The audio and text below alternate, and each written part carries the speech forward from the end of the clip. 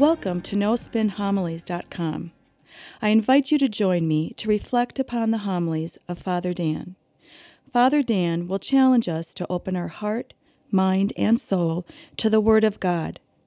Father Dan will draw upon sacred scripture along with art, literature, and the lives of the saints to help us grow in our love and knowledge of the scripture.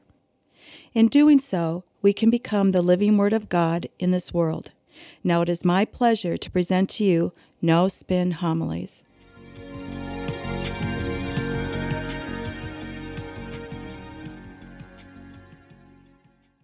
In today's Gospel from John, we have a theological masterpiece.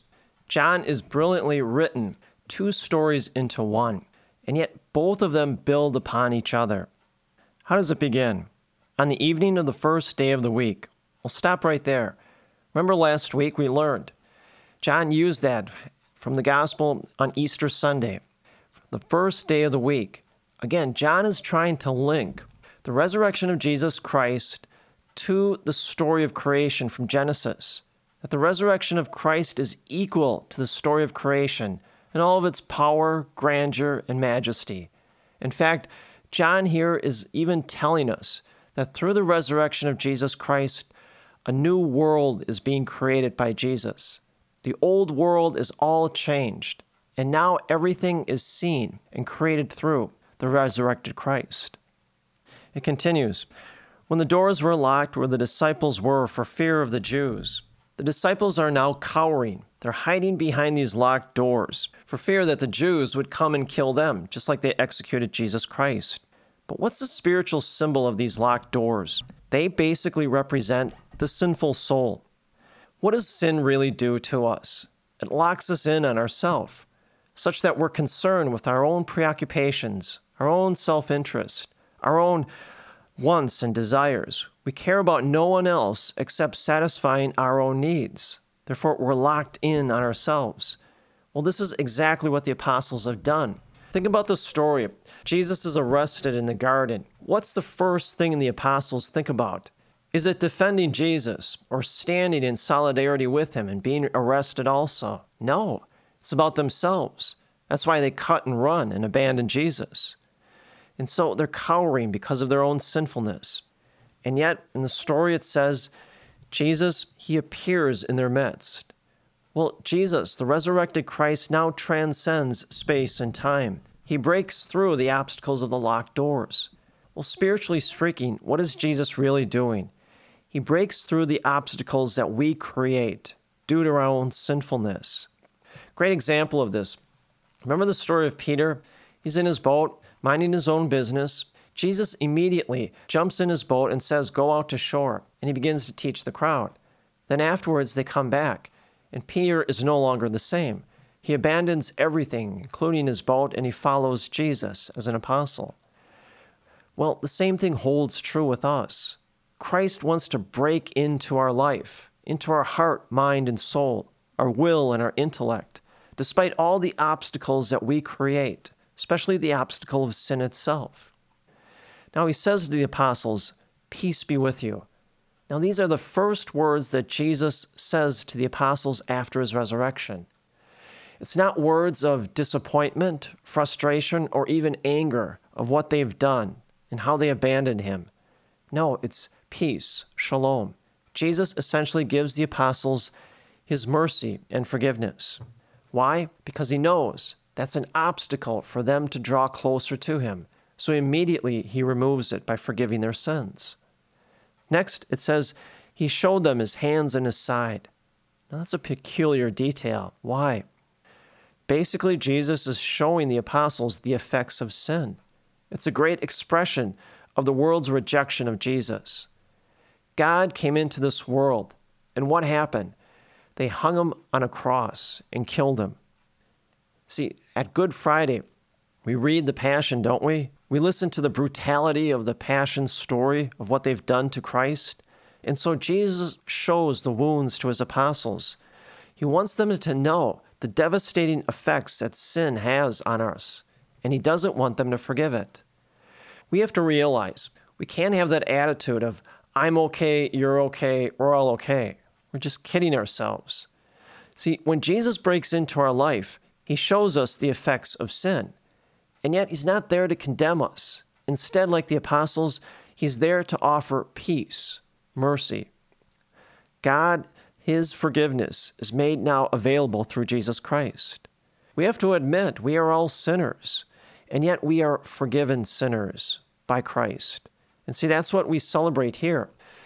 Our church around the world celebrates this Sunday Divine Mercy Sunday. We recognize how abundant and overwhelming God's mercy is for each and every one of us. Well, we see this on display in this gospel, this great moment of forgiveness.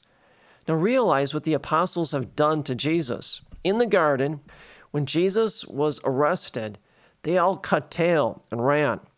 Peter denied him, not just once, but 3 times. Judas betrayed him. And so the apostles have done something terrible to Jesus.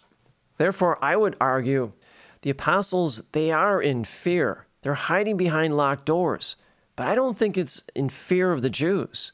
I think it's fear of Jesus Christ himself. They've heard that he's risen from the dead. Now they're terrified of what Jesus will do to them after they treated him so poorly, after they abandoned him. They fear God's retribution and God's wrath. And yet, in this gospel, we see that great moment of redemption in which Christ reconciles himself back to the apostles. And see, this is something for us to really understand. God's mercy is always available to us if we just reach out and ask for it.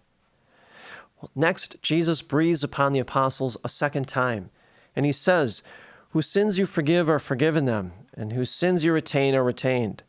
Well, the first time Jesus says, "Peace be with you," he forgives the apostles' sins. Now, the second time, he says to the apostles, "Peace be with you," and breathes upon them. Now he gives the apostles the power to forgive sins. Remember, the apostles represent the church in the world. Now the church becomes the new mediator of God's mercy and forgiveness in the world. And that really is the church's mission, to bring to the world that Trinitarian love that the apostles experienced, the love between the Father, the Son, and the Holy Spirit. God wants the entire world to experience what the apostles have experienced in this gospel story, God's overwhelming mercy. Now that's the first part of this story. Now we pick up the second part with Thomas. Many of us know him as Doubting Thomas. Now it's interesting. Of all the stories in the Gospels or even in the Bible itself, it seems like Doubting Thomas is the story that so many people know. So many people can identify with Thomas. They recognize themselves in Thomas. Especially now, more than ever, in our day and age, in our society, in our culture that is so dominated by skepticism. So many people have that empirical or scientific view or mindset of Thomas. They have the attitude of say, unless I see it, unless I can touch it, pull it apart, and understand it, I won't believe. Now notice the first detail of the story. When Jesus appears to the apostles, Thomas isn't there. He's absent. Well, that's a bad sign. Remember, the apostles represent the church. Thomas isn't there, therefore he is outside of the church. Where is Jesus most clearly seen? In the church. It's a basic biblical theme. Jesus is most clearly seen always in the church that he himself built and created, the apostles that he personally recruited, the sacraments that he personally initiated. That's why Christ is most clearly seen in the church. You know, that's a great lesson for us all.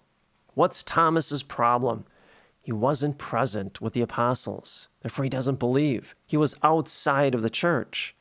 You know, there's a great temptation for so many people in this day and age to set out on their own, to follow their own ideas, their own opinions, their own preoccupations, to say to themselves, you know, I should determine what is morally good and evil in this world. I don't need institutional religion or institutional church to tell me how I should live my life or tell me what is morally good and evil.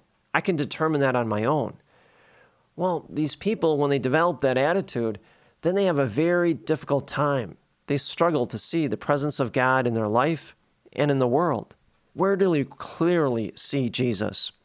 in the life of the church. More to it, we find Jesus in the church through space and time. For over 2,000 years, stretching across the world, through the saints, through the writings of theologians, the prophets, through our rites and our rituals and our sacraments. Just look back to last week. We celebrated Holy Week. We celebrated Holy Thursday, Good Friday, Holy Saturday, Easter Sunday. We came together as faith communities, and in doing so, we were present with Christ.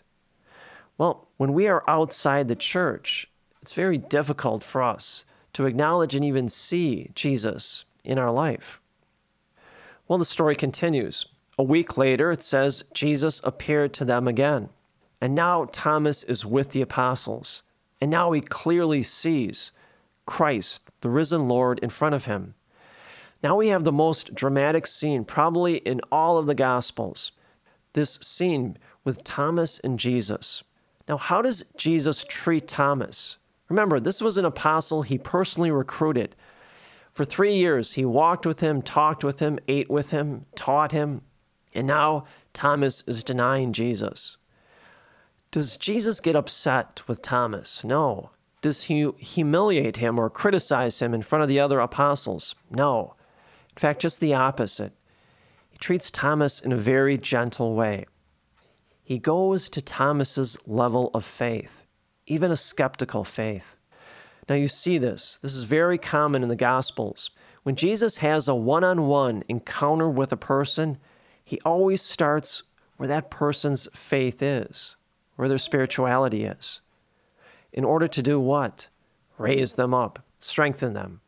We have to realize each and every one of us has or are on different spiritual levels, different faith levels, some stronger than others, some weaker than the others. But it doesn't make a difference.